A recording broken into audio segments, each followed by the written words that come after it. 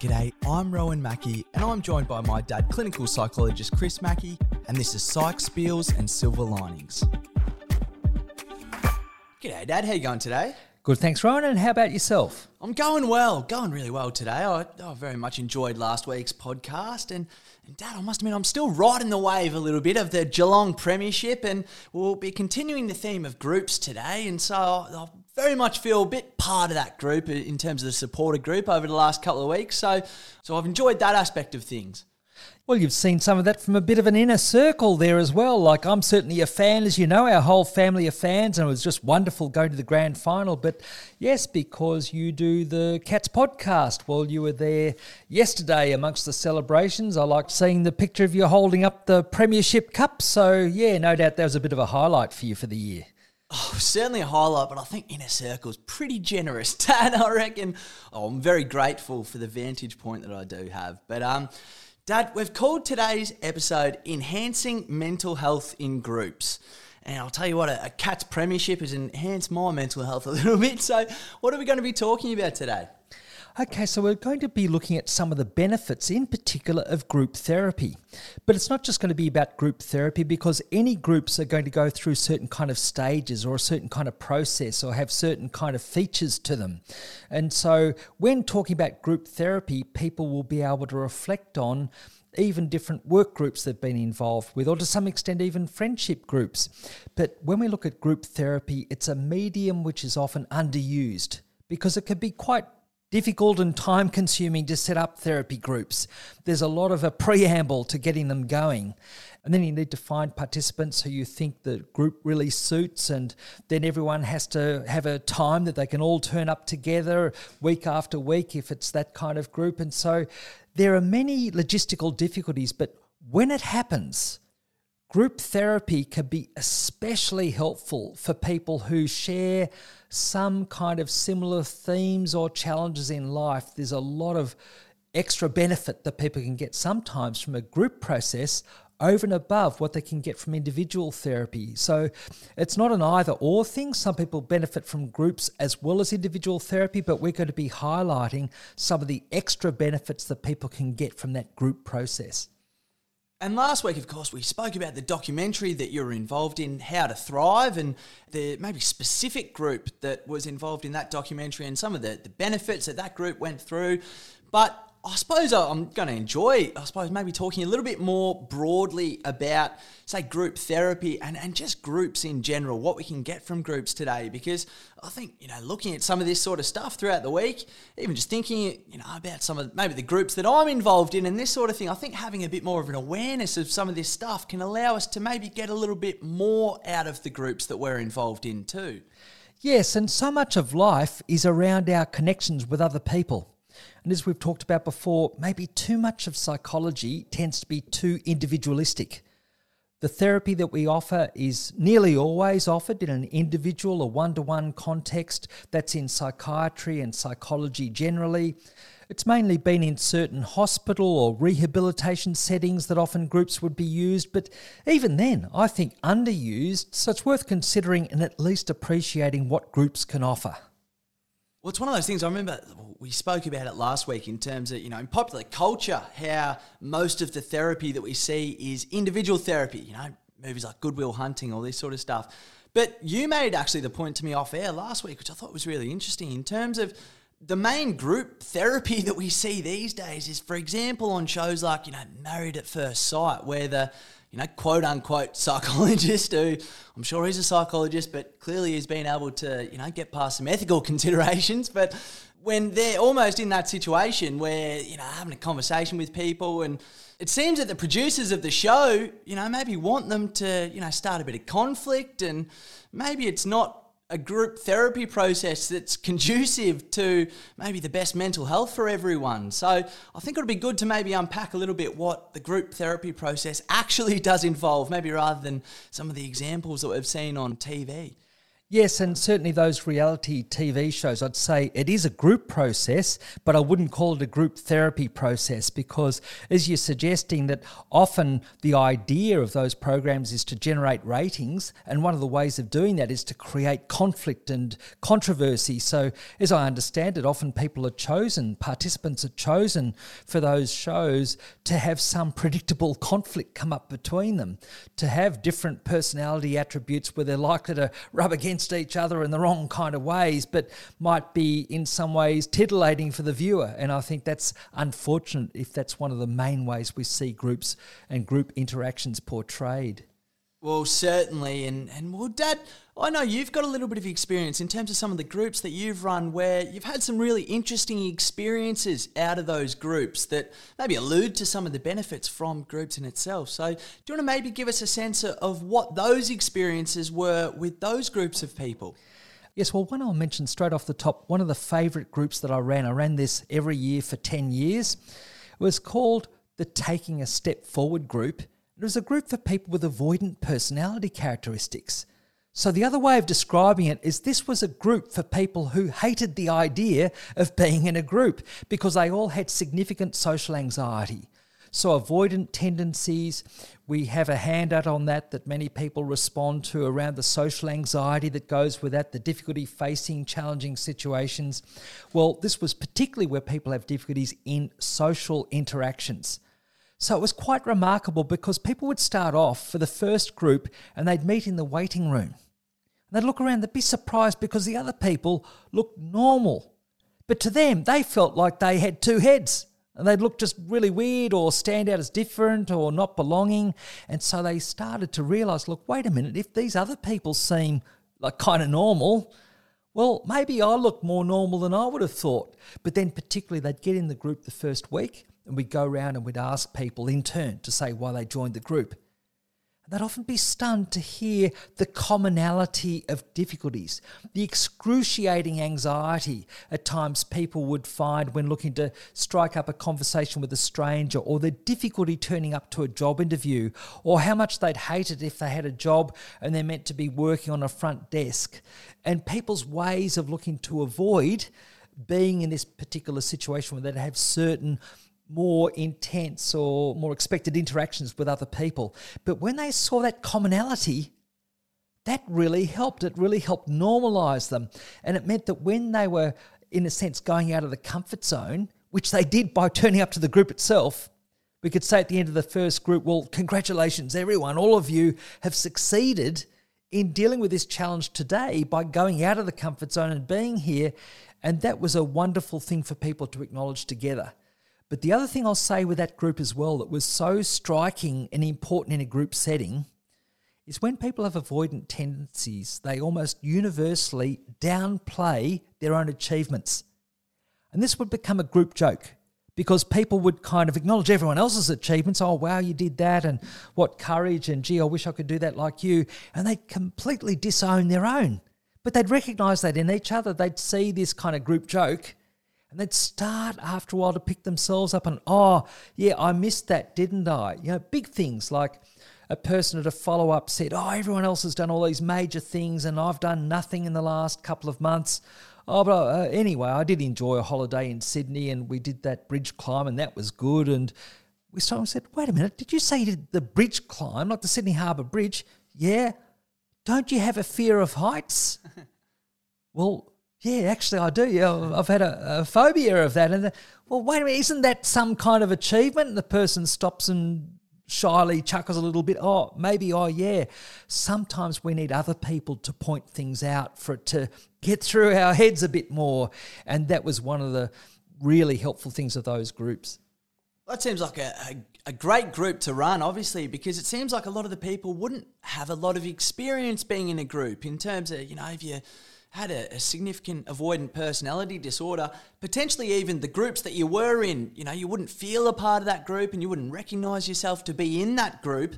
And so what strikes me from that is that going through that experience, then people would have the experience of being in a group. And it's almost like an intro to groups sort of thing. And so, yeah, I can see how people got a lot of benefit from that. Yes, so one of the main features of avoidance, as we've talked about in the past, that social avoidance, is feeling I don't fit in, I don't belong. So for people to recognise they did belong in this group, even it's because they felt so excruciatingly anxious when they were in a group, that gave the sense of the belonging at the start, but then they did connect up with people in different ways. Because many of them had quite good social skills. Some didn't. They were quite socially awkward in some ways, and then they had the practice in a group in a way that you don't get practicing with a therapist. If you're in a group, you are interacting with other peers, other people that you might meet in the street or in an organisation or in your workday or something like that. So they had that practice.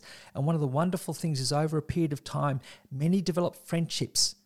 For example, one got married, had a child, and then another group member became the godmother for the child. They'd celebrate wins like someone starting up a business or getting a promotion that they'd been very hesitant to go for. They'd really celebrate each other's wins. And with that group, one of them met for 5 years afterwards. They kept meeting for coffee afterwards. So that was a wonderful kind of thing. Now, people aren't going to be able to generate those same kind of experiences in individual therapy quite naturally. So it's a more direct milieu for something like that where the difficulty is people's connection, then create the opportunity for connections. You need a group to do that most effectively. And what it sounds like is an aspect of that group, but I suppose other groups that I've been involved in that I can relate to from what you were speaking about there is, I remember one time I was on a webinar actually, and I think it was during the pandemic. It was a Zoom sort of conferencey kind of program, and it was being led by someone, and he was asking everyone, individually, what do you think about this? What do you think about this? And I think it was someone said, I don't know. And, you're the one sort of running the course or whatever. And he had this really kind of good way of putting it in terms of, I can just sort of sit here and project, or, we can create a campfire scenario where, everyone sits around the campfire and everyone feels, that they can put into something. And it seems to me that, that was certainly a facet of that group, but all kind of, I suppose, inclusive and supportive groups almost have that campfire aspect, even if there is a leader within the group.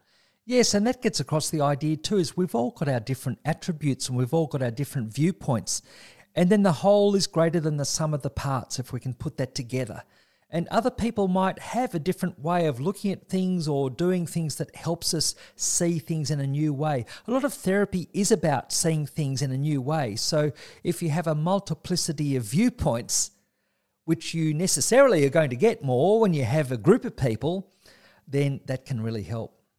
And in terms of seeing things in a new way, I believe there was another group who they may have even maybe changed their viewpoint in terms of when they were within the group and when they were maybe interacting more informally with each other. So do you want to talk about maybe how, I believe it was a work cover group, and maybe how their interactions maybe, I suppose, alluded to something within their group? Yes, that was quite remarkable. So over the years, I'd seen many individuals through the work cover system or TAC, the Transport Accident Commission, and many people who'd been physically injured and also had psychological injuries like post-traumatic stress. And so it was very difficult for many of those people to return to work, and they might be off work for a period of years, and also many of them were facing medico-legal assessments that were very challenging in different ways.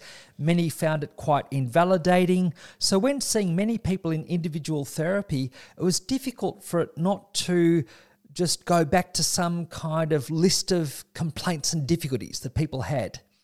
And so it's almost like each session that people would come in, there'd be repeated themes to it, and it was slow progress for many people to make a change. And many did have chronic physical injuries and chronic pain and depression, anxiety-related difficulties, social isolation. It was partly the social isolation as well. Thought, look, it's probably going to be better to have these people join in a group. At least that's some social interaction they're going to get. And we'll probably talk about something other than pain and trauma reactions and anxiety. Just by having a group of people together, you tend to talk about different things.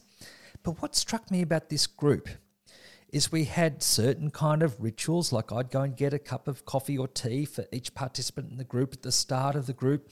There might be half a dozen people in the group. It was a group that was going over a number of years as well, and it was an open group, meaning people could come and go, but many were there for a period of at least 2 or 3 years before they had maybe their court case, would come up with some determination, and often people continued in the group for about a year or so after that, and then they would tend to move on. But what happened in this group is when I go and get the cup of coffee or tea, I just hear this chat in the room, light chat. Now you can imagine people meet weekly for 6 months, 12 months. They're getting to know each other a bit. There's laughter, chat. I come back into the room, hand out the cups of tea, sit down, then look to start the group. Then everyone starts looking grim. They'll start looking serious. And it was difficult because in some ways my role was to also monitor and ask people about their difficulties and to have some focus on pain and post-traumatic stress. But you talk about these things and, well, the person's like, well, dare I say, feeling like an invalid or feeling like someone with mental health problems or feeling even like a victim in some kind of ways, who's really having difficulty managing with what's happened to them. It's really difficult to get around that kind of mindset. But we would sometimes then get on to what hobbies people were engaging with. We did introduce positive psychology principles. We look at people's character strengths and get some conversations going that way. But by the same token, what joined people often was problems. And it just showed the expectation that people had through, especially the work cover system, TAC system, to come in and to describe the difficulties that they had. A bit of that focus, dare I say, on the negative, what wasn't working in their life. But then they'd leave, they'd be at the front for another 10 minutes, chat. The neighbour came in a couple of times and said, "Can you get these people to move on? They're making too much noise outside our house." So in other words, when they were together themselves without that, dare I say, psychological focus, there was something more normal and connected about them. And so we looked to generate some of that in the group and would have conversations about the football or different kind of things that people would relate to. And we'd particularly focus on the hobbies that people had or different things that they were doing. Oh, actually, one thing I mentioned that would really helped in this group is one day someone paused and he said, "Wait a minute, we've been coming to this group weekly for last 2 years or whatever. We all sit here whinging. You know, look, each week we're whinging again and again and again. I don't know if that does much good for ourselves, just whinging." Now, I could not have said that as a group leader without coming across as very invalidating. But that fellow could say that. He'd gained the trust and, dare I say, the friendship of many others in the group setting. And so he could challenge. Now, the more healthy groups are going to have some level of confrontation and challenge. A lot of support, but also the challenge. But that made it more real. But I think the groups generally, even with that difficulty of people tending to focus on problems, and it did improve after he confronted people in that way.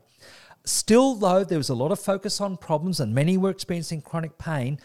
But in a group setting, people can remember, I'm also a person, I'm also, well, a football follower, or I'm also a coin collector, or I'm also a gardener, and these other kind of things. And they could describe those different characteristics. Whereas if someone's fronting up to a therapist each week, dare I say, there's a little bit of a different gradient.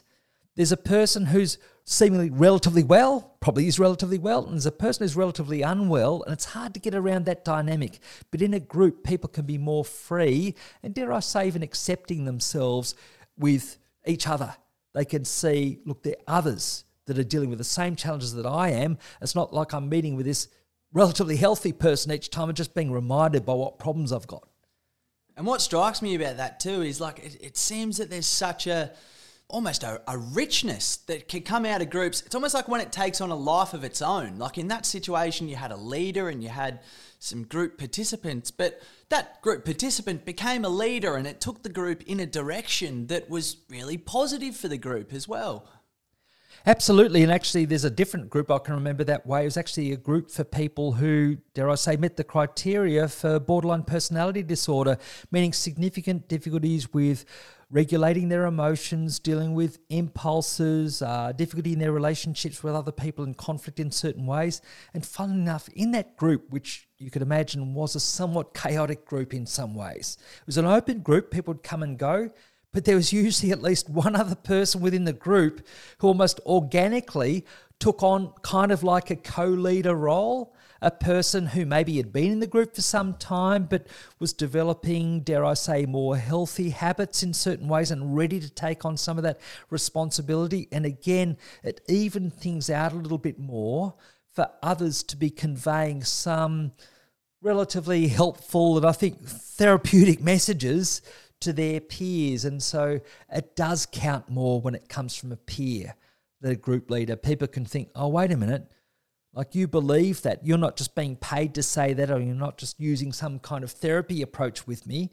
If someone makes an observation or gives some feedback or encouragement and they're a peer, there's something that can count more from that. So we sometimes have the rule of thumb. If a group member, participant, other than the psychologist or the therapist leader, says something, it's worth twice the value than if the leader said that exact same thing. And so, Dad, one of the things we spoke about last week was the impact of trauma on groups, but I believe there was a specific post-traumatic stress disorder group that you ran. Do you want to just tell us a little bit about that and what came out of that group?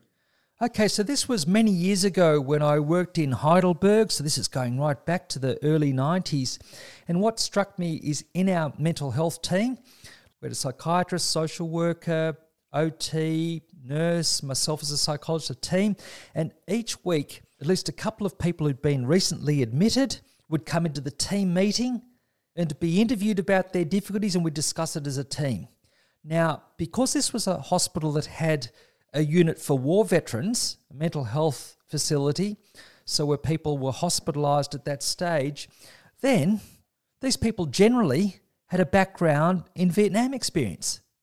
But what struck me is each person would be asked and comment about their depression and their anxiety and their alcohol problems, or maybe their anger or their feeling of disconnection from other people. There'd be a review of medication, maybe different things that were happening in their everyday life or struggles that they had just before they came in, some stress or might have been a loss of job or something like that. But what we weren't talking about is each of these people who came in had experienced the Vietnam War in some shape or form 20 to 25 years earlier. Now, they were mostly traumatised. In addition to having depression, anxiety and alcohol problems and anger problems, there was a pattern that many of them had that often goes with chronic trauma reactions. We thought, look, wait a minute. These people are coming in and in a sense being interviewed and treated in isolation, but they share something in common. They would have had, for many of them, overwhelming experiences that they'd never fully recovered from. And many of them did have nightmares, many of them did have flashbacks, many of them had been quite disconnected from other people in different ways. Their peer relationships were more troubled, they had more anger problems, the kind of problems that many people would have as young men when they were in Vietnam. And there was something about their personality development that was harmed by the trauma that they experienced at the time. We thought, look, wait a minute, maybe we should look at this commonality and develop a PTSD program. Now, a PTSD program didn't just mean they had PTSD and ignore the depression or anxiety. We still acknowledged all these other problems, but we said, yes, but there was some other central experience that many of them shared, an experience of having been traumatised in Vietnam, because certainly 25% of people who went to Vietnam, certainly as soldiers, would have experienced post-traumatic stress disorder. And another 25% again would have experienced a more mild form of that condition. Now, you can imagine if people are hospitalised for any mental health problem many years later, disproportionately, a large proportion of them are going to have some significant post-traumatic stress. So what we did is we looked at the programs they were already involved in. Unfortunately, there was a relaxation group, and there was an anger management group, and a general discussion group, and a fitness group.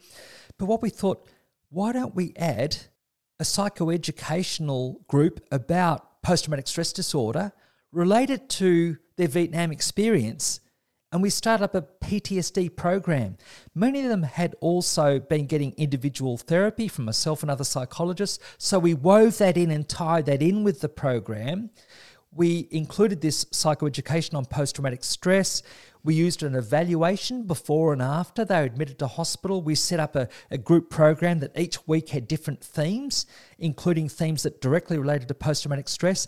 And the thing is, the veterans really appreciated this. They felt really seen and heard in the difficulties that they had, because it was highlighting how some of their long-term difficulties were more understandable from that, well, at times otherworldly experience that they had in Vietnam. Now, they could informally talk about that with each other when they were on the ward, and they commonly did in the evenings. and not always in the most healthy way. They might have been comparing notes on how you apply for compensation, which is relevant, but it's not the whole story. Now, getting people together and looking at what strategies that they used also to deal with their post-traumatic stress, that helped in a different way, but particularly that sense of belonging and connection and acceptance and understanding of each other. They felt more connected with each other around that. And many of those veterans conveyed how much they appreciated that group. And many of them really encouraged other people to join that. And I was very proud to see how that group continued in different ways, and it evolved further and went beyond just the focus on post-traumatic stress, but looked at how the other kind of reactions are certainly related to war experience as well. And certainly that program continued and developed in various forms over the next 20 or so years. And with the evaluations that we did, that we presented at different conferences, that actually helped lead to the National Centre for PTSD being located at Heidelberg Hospital, that then evolved into the Phoenix Institute. And so that's a wonderful organisation, a national organisation advising people on war-related trauma and the impacts of trauma. And so I think that our group of people contributed to that, the different health professionals, social worker, OT, myself, others who got together to help create that initial program. It made it a more understandable, comprehensible range of difficulties that people had, and they felt very validated by acknowledging that part of their experience. Well, I remember I used to work in a job where I sat basically in a cubicle with someone who'd been to Vietnam, an older gentleman and a tremendous fella. And one of the things that he was talking about was the invalidation that people who went to Vietnam experience when they return home, because, I wasn't alive, but all the politics of the time and the fact that the war was basically the first one being shown on video back home, and so people got to see exactly what war was like. So it seems, from my understanding, that there was so much invalidation within the experience of those Vietnam vets, and it seems that part of what that program did was almost validate them in terms of saying, hey, your experience is worth looking at, in terms of, it's worth thinking about, because there was maybe a push to ignore some of their experience because of the politics of the situation at the time.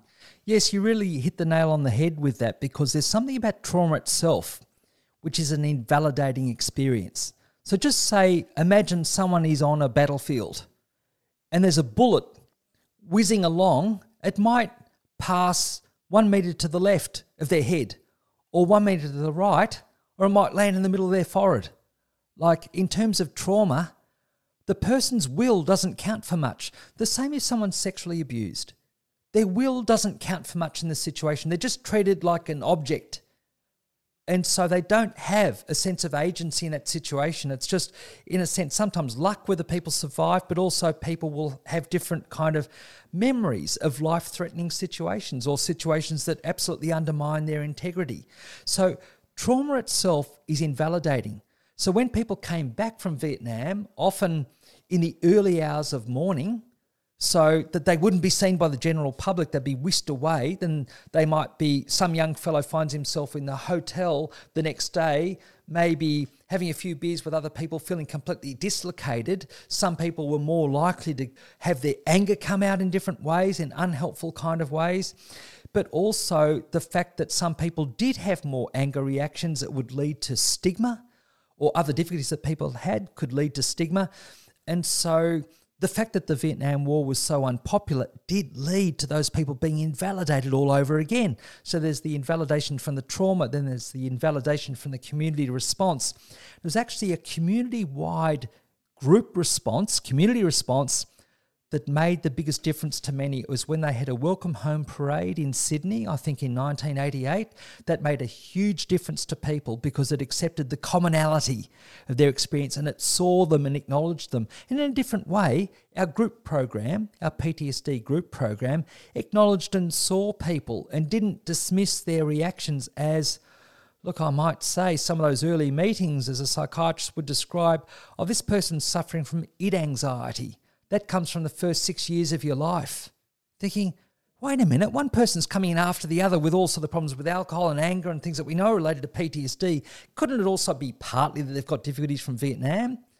Now, I made a big difference to acknowledge that right up front.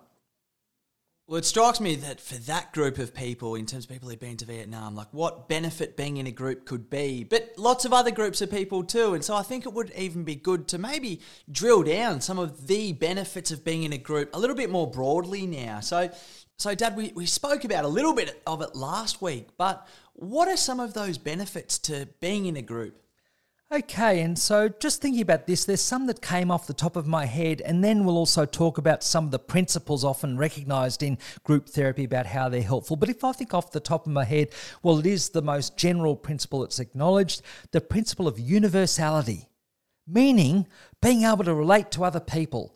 Our experience is not going to be just a one-off. Anything that we experience or see or how we've reacted to things, we're not going to be the only person on earth who's reacted like that. And it can really help people's self-acceptance to recognise that other people are sharing something of that experience. So the principle of universality, that helps people have a sense of belonging, a sense of connection. And I think that's the most powerful thing that would come across. But with that, it tends to lead to other kind of benefits, like that helps people be more self-accepting. And dare I say, more accepting of other people too, recognising that common humanity. And part of it's allowing oneself to be vulnerable and supporting other people when they're vulnerable. So people can be acknowledging their difficulties, warts and all, and yet still feel somewhat acceptable, somewhat human, and show maybe some level of self-compassion. Well, at least show compassion for others and in turn gradually develop more self-compassion for themselves. So you can imagine as well how one thing that can help with groups is seeing those commonalities, but also that there's some differences that come up. So that also allows for some differences in point of view. There's that multiplicity of viewpoints that comes in. And even seeing other people in a group modelling some kind of change or progress themselves, that can give hope, that can help. But also I think the other thing is people are actually learning from their interactions with each other. So in our lives where people have difficulty, that included many Vietnam veterans, it's in a social context. It's feeling social anxiety, it's feeling one doesn't fit in, it's not sure how to deal with conflict situations, not confident to speak up in certain ways, difficulty receiving compliments, maybe difficulty giving compliments. But when people are in a group situation, there's practice around those kind of things. And I think that's something that's really worthwhile. Well, absolutely. And it's one of the things that I really like about following sport, Dad, is the wisdom that so many coaches are able to impart, because at the end of the day, all they are is a leader of a group and all they can do is empower people to act in a way. And so there's so many great principles that come from some of these coaches, like Ange Postecoglou, current Celtic manager, is one who really comes to mind. The way he's able to unite a group of people from all around the world. You know, there's people who don't speak English as their first language, and they're just able to buy into this idea of exactly what he wants the group to be. But also, you know, as a very popular man in our household at the moment, Dad, but Chris Scott, the Geelong coach, who's recently won a premiership with Geelong, it reminded me, what you were saying there, of something that he said recently, talking about the makeup of a team and the makeup of a good team. And one of the things he said was, you don't just want everyone to be straighty 180. In terms, you want a few people who are maybe a little bit of a maverick in certain ways and maybe think a little bit individually and can maybe, I suppose, take the group to a slightly more innovative place than had they not been there. But I think that speaks to the idea that you were talking about in terms of celebrating the differences within the group. Like that idea of universality seems to be about cultivating similarities. And it's interesting, like when you were describing that there, I think, you know, there's a reason that we all wear our footy jumpers to go watch the team, or we all, you know, don the colours of the team that we support. In some ways, to me, it's almost to evoke that sense of universality. But then the other element of it is that element of, well, everyone does have their individual personality that they can bring to the group and is going to benefit the group if they are able to maybe leverage some of their differences in the context of the similarity of everyone else in the group as well. Yes, and I think a classic example of that, I'll use another football example, Bob Murphy, a champion footballer from the Western Bulldogs Football Club. And actually, it's going back a long way. It was 2012, but I did some positive psychology groups with the Western Bulldogs Club. So it was wonderful to at least have the brief opportunity to facilitate groups with their leadership group and some of the younger players, different groups of players. But something I noticed over time is there were some characters who were especially helpful for accepting that diversity that you mentioned. And one of them, I learnt this more from subsequent radio interviews from anything that I observed directly at the time, but Bob Murphy was someone who was a bit of a maverick with his sense of humour. He liked different kinds of music that wasn't necessarily the most widely followed popular music, but he liked that way that people could have a different characteristic to themselves and put that forward, and he modelled that. And I think that's wonderful when people aren't just meant to be, as you say, straighty 180. And I think that the most helpful environments are ones where, as it happened in those days, one of the most wonderful things I thought was that the coach, Brendan McCartney, was so interested in the players and often emphasised that with the younger players. He's interested in their well-being. It wasn't just their sporting performance, because I'm certainly not a sports psychologist and I don't work so much in the performance area, but certainly working in the mental health area, I'm on about well-being. And that's why he wanted me to be involved in those players. And a number of those players had experienced some very challenging situations in the past that had really dented their confidence in certain ways.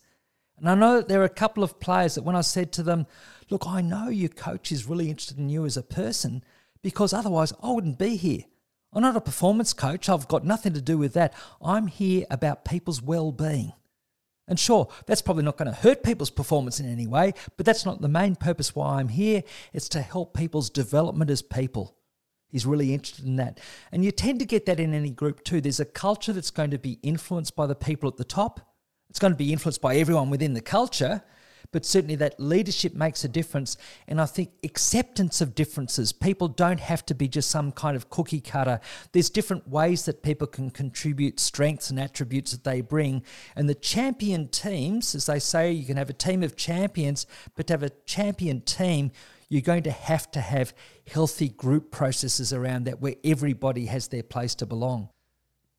Well, it seems that good sporting teams and certainly good football teams, but I suppose all good groups, what they're able to do is almost reverse engineer some of a particular set of characteristics of a group. And obviously universality is one of those that we've spoken about before, but I believe there was a set of characteristics by Irvin Yalom that he came up with that basically speak to these ideas of what makes up a good group. What are some of those characteristics?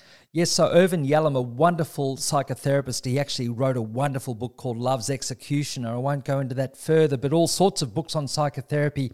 But I first learned about group therapy process from Irvin Yalom's book about groups, and he described 5 core principles. So universality was one, also altruism. So considering the benefits for other people, looking to assist other people in the group as well. Installation of hope. And that would partly be from seeing other people make progress in a group and thinking, well, I might as well. Imparting.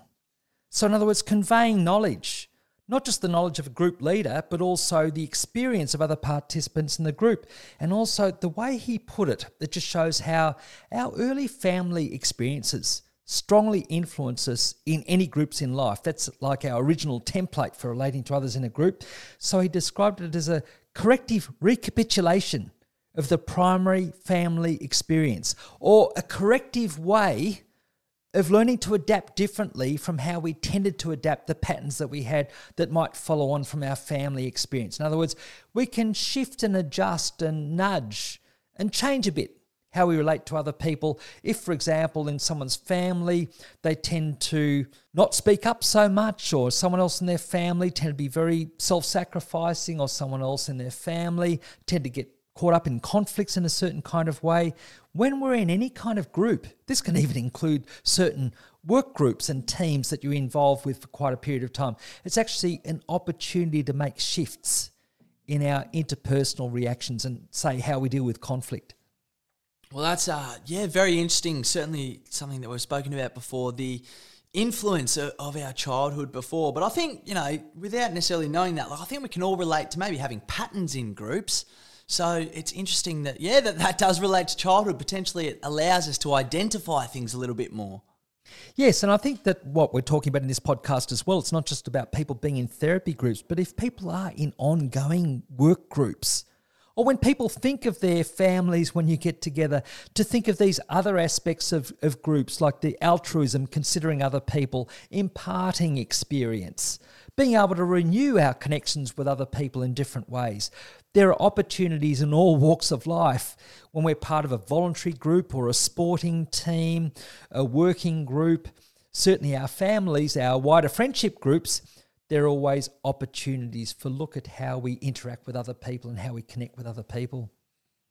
And Dad, you told me something off air about being in a group and the idea of tasks and maintenance and how I suppose there's multiple functions of a group. Do you want to just tell us about what those multiple functions are? Yes, well, any group we're in, whether it be a work group or a volunteer group or a sporting team, there's two dimensions to what the group's on about. There's the task, so how it's looking to perform or what objectives it has. And maintenance is about the social glue, the social connections in the group. And every single group we have is going to have those two things. Now you can imagine, well, just say if people are students at a university and they're studying as part of a group. Now, particularly they're wanting to get through the course. So part of it is having that focus on a task, but also that's where many people will be making friendships as well. So there is also that purpose, say for many people, of also getting on well with other people. Some people might be so busy that they're doing the course part-time on top of their usual work, and they might not be quite so interested in the social side. They're really on about, say, getting a qualification, so it's about the task. So, but still, both of those factors will apply. Now, if someone's so focused on their work, as say a work leader or a director, you know, some people might have technical expertise and they're promoted to be the supervisor on a team. And they might think, I'm going to show my team how to use this technical expertise as, say, a mechanic or an architect. Now, if that person isn't thinking of the maintenance factors, like how people get on or that social glue or people feeling connected with each other, they're not ultimately going to go so well with the task either. You have to consider that.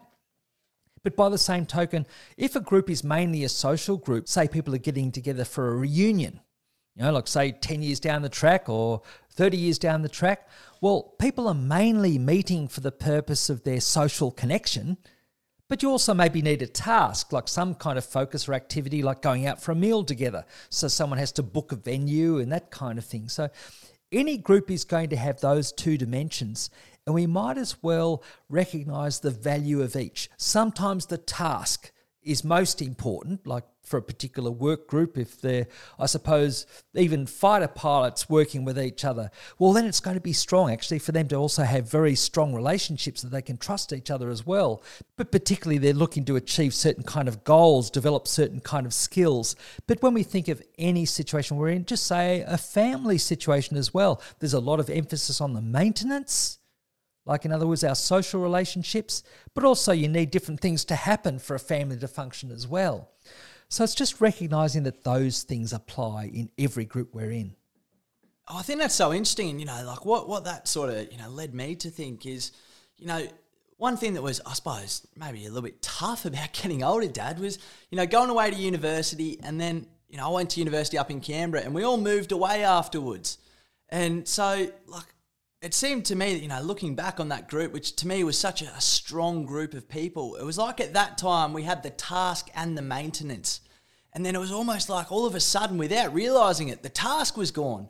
And so it simply became about the maintenance. And so, there's a whole range of people who, we're able to maintain our friendship. But at the same time, I think it does become harder without the task. So it's very interesting, I think, to have a sense of those two elements of what a group are. But the other thing that it led me to think about that is that I remember one time you telling me about the stages of groups. And I actually think it was in the context of potentially, going away from university and feeling sad about the fact that that group of friends who I'd felt so close to weren't going to be able to spend that time anymore. And you told us about the stages of groups, which we'll talk about in a moment. But one of those stages was adjourning. And so we will go through the stages at the moment, but I wonder if part of what that adjourning is that, potentially there is a time in a group when the tasks run out and we don't necessarily want to just be side by side. We want to, go off into the world in our own new directions. But I think if we have a sense of, we can still have the maintenance aspect of the group, we can still hold on to our friendships from that, even if the task is gone. Well, that to me anyway makes it a lot easier to even just think about how to go about doing that.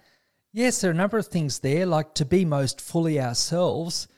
We will share interests with other people, like doing a course, be part of a group of friends, as you say, but over a period of time, especially over quite a period of time, we're going to be going in different directions. And that's actually one of the sad things of life that builds in grief and loss right from the start. It also gets back to that existential issue, like all of us are going to die. That's a tragic notion in itself. And yet there's a lot that makes life worthwhile, but we might as well acknowledge that life is finite. But that also means that our group experience is finite. Any time we're with a particular group of friends, it might be a long-term group of friends, but there are going to be changes that happen with that. Someone will move away we might move away for different reasons. Loss and separation is a part of life. And actually, that is one thing about groups which mimics that process of life. There are going to be beginnings, there are going to be endings, and there are going to be cycles like that. But also, like you say, when people have made strong friendships at a particular time of life, so long as there's a bit of effort that people put in, like a bit of task still happening to get together, then you can maintain a lot of those close friendships. But yes, I might say a little bit more about the stages of groups. Well, yeah, let's get into them now, because as you say, all groups do, I think, go through those cycles. And it's been fascinating for me because, as I say, I reckon you told me about this a few years ago, and every single group I've ever been in has followed this same process. I think once you have an understanding of it, you just recognise it everywhere. So, Dad, what are the stages of a group? Okay, so there's 5 different stages. And one of the most interesting one is a second stage, but I'll describe it. There's forming, the group forms. People have a reason to get together. Then there's storming. So it's normal for there to be a stage where there's a degree of conflict or questioning of what this group is on about. And people might be jockeying for position a bit. There might be a question of who's in leadership roles, but also people might not be happy with the way it's progressing in some ways. Then there's norming, meaning people follow through from this storming stage and conflict of getting some broad understanding of how it's going to work. If people didn't go through that norming stage, then the group would just dissipate at the storming stage. Then there's the performing. So it's what the group is there to do. That's the task aspect. Getting things done. It could be a work group, or it could be a study group, or it could be just enjoying each other's company. Regularly meeting as a book club or something like that. And then there's, as you say, a journey. There'll be an end to that. But what I find most helpful about understanding this group process is to understand that storming is normal. To some extent, we're going to be used to this in our families. All families are going to have some level of conflict, and how people deal with conflict is going to be relevant to the overall health of the family, the quality of relationships in the family. But what often people aren't used to is in a work group, it's normal to have storming. Or in my experience, we have a synchronicity group, an international group of mainly authors on books on synchronicity, or people really interested in that area, or they've done films on synchronicity. Now, we've got such a strong, shared, passionate interest. But as our group was developing over the last couple of years through the pandemic, there were times when there's quite a degree of storming going on, there's conflict. And at first, if people are a little bit naive to that, they're thinking, wait a minute, there's a lot of wise, mature people here, many in their 60s and 70s, and they've got lots of life experience, and they're often healthy and positive. Hey, this is a bit strange. This person's not getting on with this one, or people are really questioning what the group's about. No, that's normal. And when you recognise that, it helps go through that stage and then collaboratively work out what the norms will be. How are we going to go about this so we can perform better, so we can all get more out of it, what we want? Well, I think that is such an interesting stage, that storming stage, because as well, it suggests, if we're coming into a group, we're going to get the most out of it if we, and I don't even necessarily want to say give up something of ourselves, but if we approach the group openly and sort of say, hold on, I'm not just going to impose my, individual personality over everyone here. It's almost like you sit back a little bit and you think, I wouldn't mind things going in this direction, but you're open to other people's suggestions as well, and that sort of thing. So, yeah, certainly I think that's a very interesting phase. But the other thing that I find really interesting about this is I've almost heard it sometimes where the 5th step in the process is mourning instead of a journey, in terms of you're mourning almost like the death of the group, which is a little bit melodramatic in a way, but it's this sense of, it's the end of the group, not necessarily adjourning. But the way that I almost think about it now is that you're either going to adjourn or mourn in terms of, that last step of the process. It's either something that's a little bit proactive and you might be able to have, say, a gathering where you all get together and celebrate and mark the end of a project or a group of time spent together or whatever it is.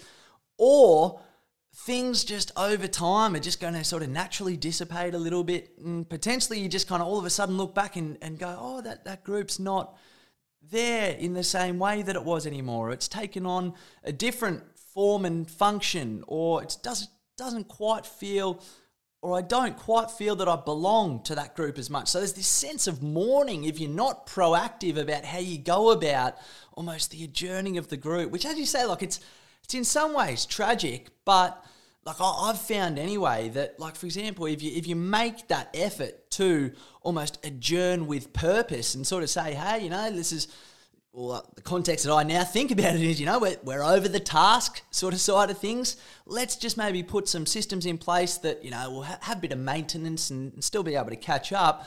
But it's an acceptance of, well, maybe it's a new form that the group needs to take. Yes, I think it can be very helpful to directly acknowledge the journey of a group. And that's where many groups will have some kind of celebration at the end. And it could be people going through a university course or a work team that's come together for a period of time, or it might be even just a group of people who've met at a conference or something like that.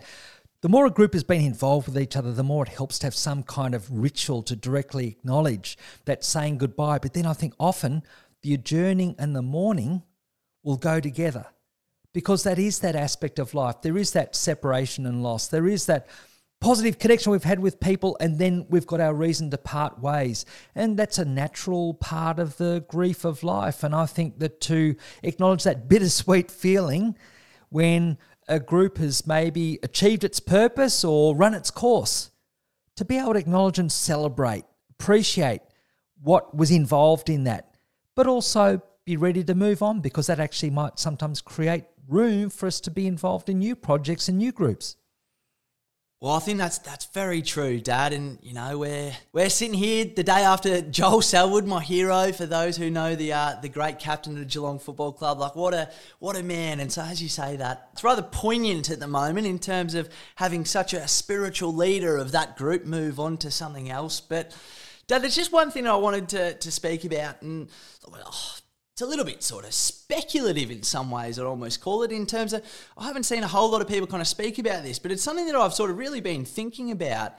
And it's this idea of memes within a group, and, not your sort of square pictures that you send to each other on the internet, but meme almost in terms of like the Richard Dawkins idea of a meme, almost like a idea that can replicate itself amongst other people, sort of thing. And I think it's this fascinating thing within groups, and particularly sort of sporting organisations is the context that I came across it in, first started thinking about it in. But it's the way that sporting organisations are able to almost instill these memes, which are like ideas, or they're conveyed values, or they're almost unifying sentiments that a, say, team or club is able to put out, and everyone else can buy into that. Even if they've never been to the city, watch the team play live, you can feel a real part of that. And like, for example, Geelong, obviously, that we've spoken about, but Newcastle United is my English soccer team, and I spent a little bit of time over there. And, it's funny, when I talk to people about Newcastle United, so little of what I'm actually really thinking about and almost conceptualising deep within myself is the football team. To me, it's the way that the club is inculcated in that town. It's the way that it's the hub of everyone of that local community. And obviously, the Geordies have got a almost national identity, the way that they express that. But there's almost these themes that come across from the club. I can, watch the team, and my team, Newcastle United, feels absolutely distinct from all other teams that it plays against, even though in so many ways they're similar. It may have players who used to play on other teams, But somehow the kind of team environment is able to create this culture that permeates beyond just the four walls of the club. And I find it so fascinating in sport, like the way that we have, for example, mascots that are often animals that have a sentiment, like it might be, a lion or a tiger or a gorilla or, maybe a cat's a little bit.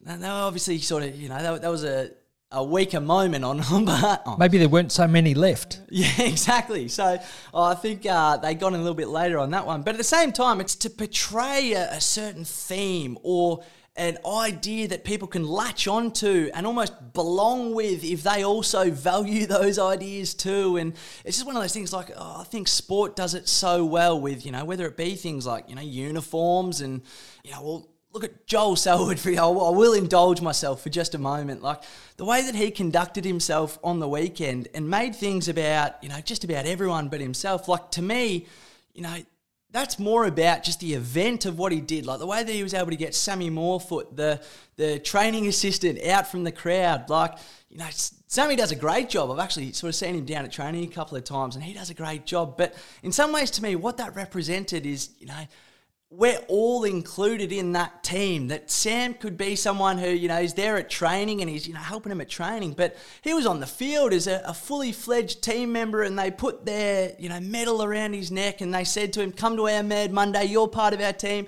Like to me, that almost, it says to everyone, you're a part of this team. It's, where the meme is inclusion, for lack of a better term. And so it's just one of the things that I love about sport, how they're able to portray these ideas. And it seems that I think all groups are a little bit like that. Like every group that you're in, there are going to be these memes or these values that come across. And it seems to me that the more that we can almost be proactive with that sort of thing, like it just helps to inculcate everyone into the group and to, I suppose, spread the themes of the group and to help the group maybe perform in terms of those stages as well. Yes, now very much what you're talking about there with memes and the way you describe it, very descriptively, it is about the norming stage of groups. It's that notion of shared values. And I know something that, say, the Geelong Football Club talk about is you recruit people for character because you can train skills. And so it's saying, look, it's not just about performance at the start, it's the character that's important. And that's where I might look at another example. We talked about the How to Thrive documentary, that group program, which is partly how we got onto this group topic. What are going to be the norms of a positive psychology group program? It's about being optimistic. It's about looking at strengths. You can still acknowledge vulnerability. It's more real to acknowledge that people can struggle. And I really like the way in that documentary it really highlights, it doesn't sugarcoat people's struggles at all, but it's ultimately about this preparedness to struggle in a positive way, acknowledge strengths, be accepting, and also look to be open to recognising the good in oneself as well as others. They'd be some of the memes that I think come up in positive psychology. And it certainly seems from that How to Thrive group, like there's a real validation, I think, that comes from finding like-minded people. And, talking about those stages there, forming, storming, norming, performing and adjourning, like norming and performing, like they're sort of the stages to me that relate to like-minded people. But you can sort of, you can form and storm and sort of create that over time as well. It's not as if you just have to, find your tribe of people who immediately you're going to connect with and, it's either going to work or it's not. Like it seems to me that you can work on these things a little bit over time and you can cultivate some of the like-mindedness that is so validating. Absolutely. And like any other stages, things go back and forth a bit. It's not just a linear thing. So a group might be performing very well and people might think of their work groups or conflict coming up in their families or their friendship groups. And there might be this conflict comes up that's quite uncomfortable. But again, it's remembering the value of the group to that person. What they've got out of forming, being part of that group. What they've got in the past about some of the norms that they thought have helped. What they've gained from the performing, like the kind of tasks or their purpose of being in that group. And that can help people get through the inevitable at times lapses back to a storming stage. That's not just unhealthy, it's just that there are aspects of life we've talked about before, order and chaos. Things aren't always going to be in a state of improving order the whole time. So it's partly how we deal with that kind of challenge when it comes up. Well, thanks for chatting with me about all this today, Dad. And last week too, it was, like as you say, it was almost a bit of good luck that the documentary's coming out to come onto these topics. But yeah, I think it's a really good topic, and it's something that, I think it's going to be important to think about because, I mentioned a little bit last week that, we're coming through a period where I think everyone's been pretty isolated. We've certainly been relatively more isolated over the last couple of years than we really ever have been before. And so I think if we can almost be proactive about how we go about constructing some groups for ourselves and involving ourselves in groups and recognising the benefits from those, it seems to me that we're going to get out certainly what we put in terms of this sort of thing. So if we can maybe find a few groups that are worth putting into and where we do feel, validated and energised, well, it seems to me you can just get so much out of that. Yes, and I hope a number of people who listen to this podcast and some of the principles of groups, hope a number of people will be able to get along to that How to Thrive documentary, which is screening around Australia very soon after this podcast comes out. Probably when it comes out, it'll be screening in a number of places. And I imagine if people have heard this podcast and see that film about this positive psychology group program, you'll recognise some of these themes that come up and some of the ways that the group benefited people so much as part of their experience.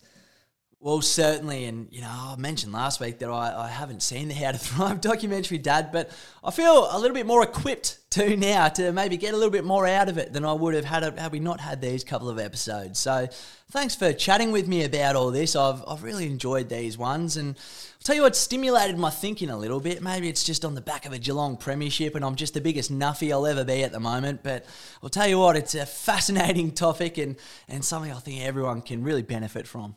Excellent. Rona, we'll have a link for those screenings as well on this podcast episode page.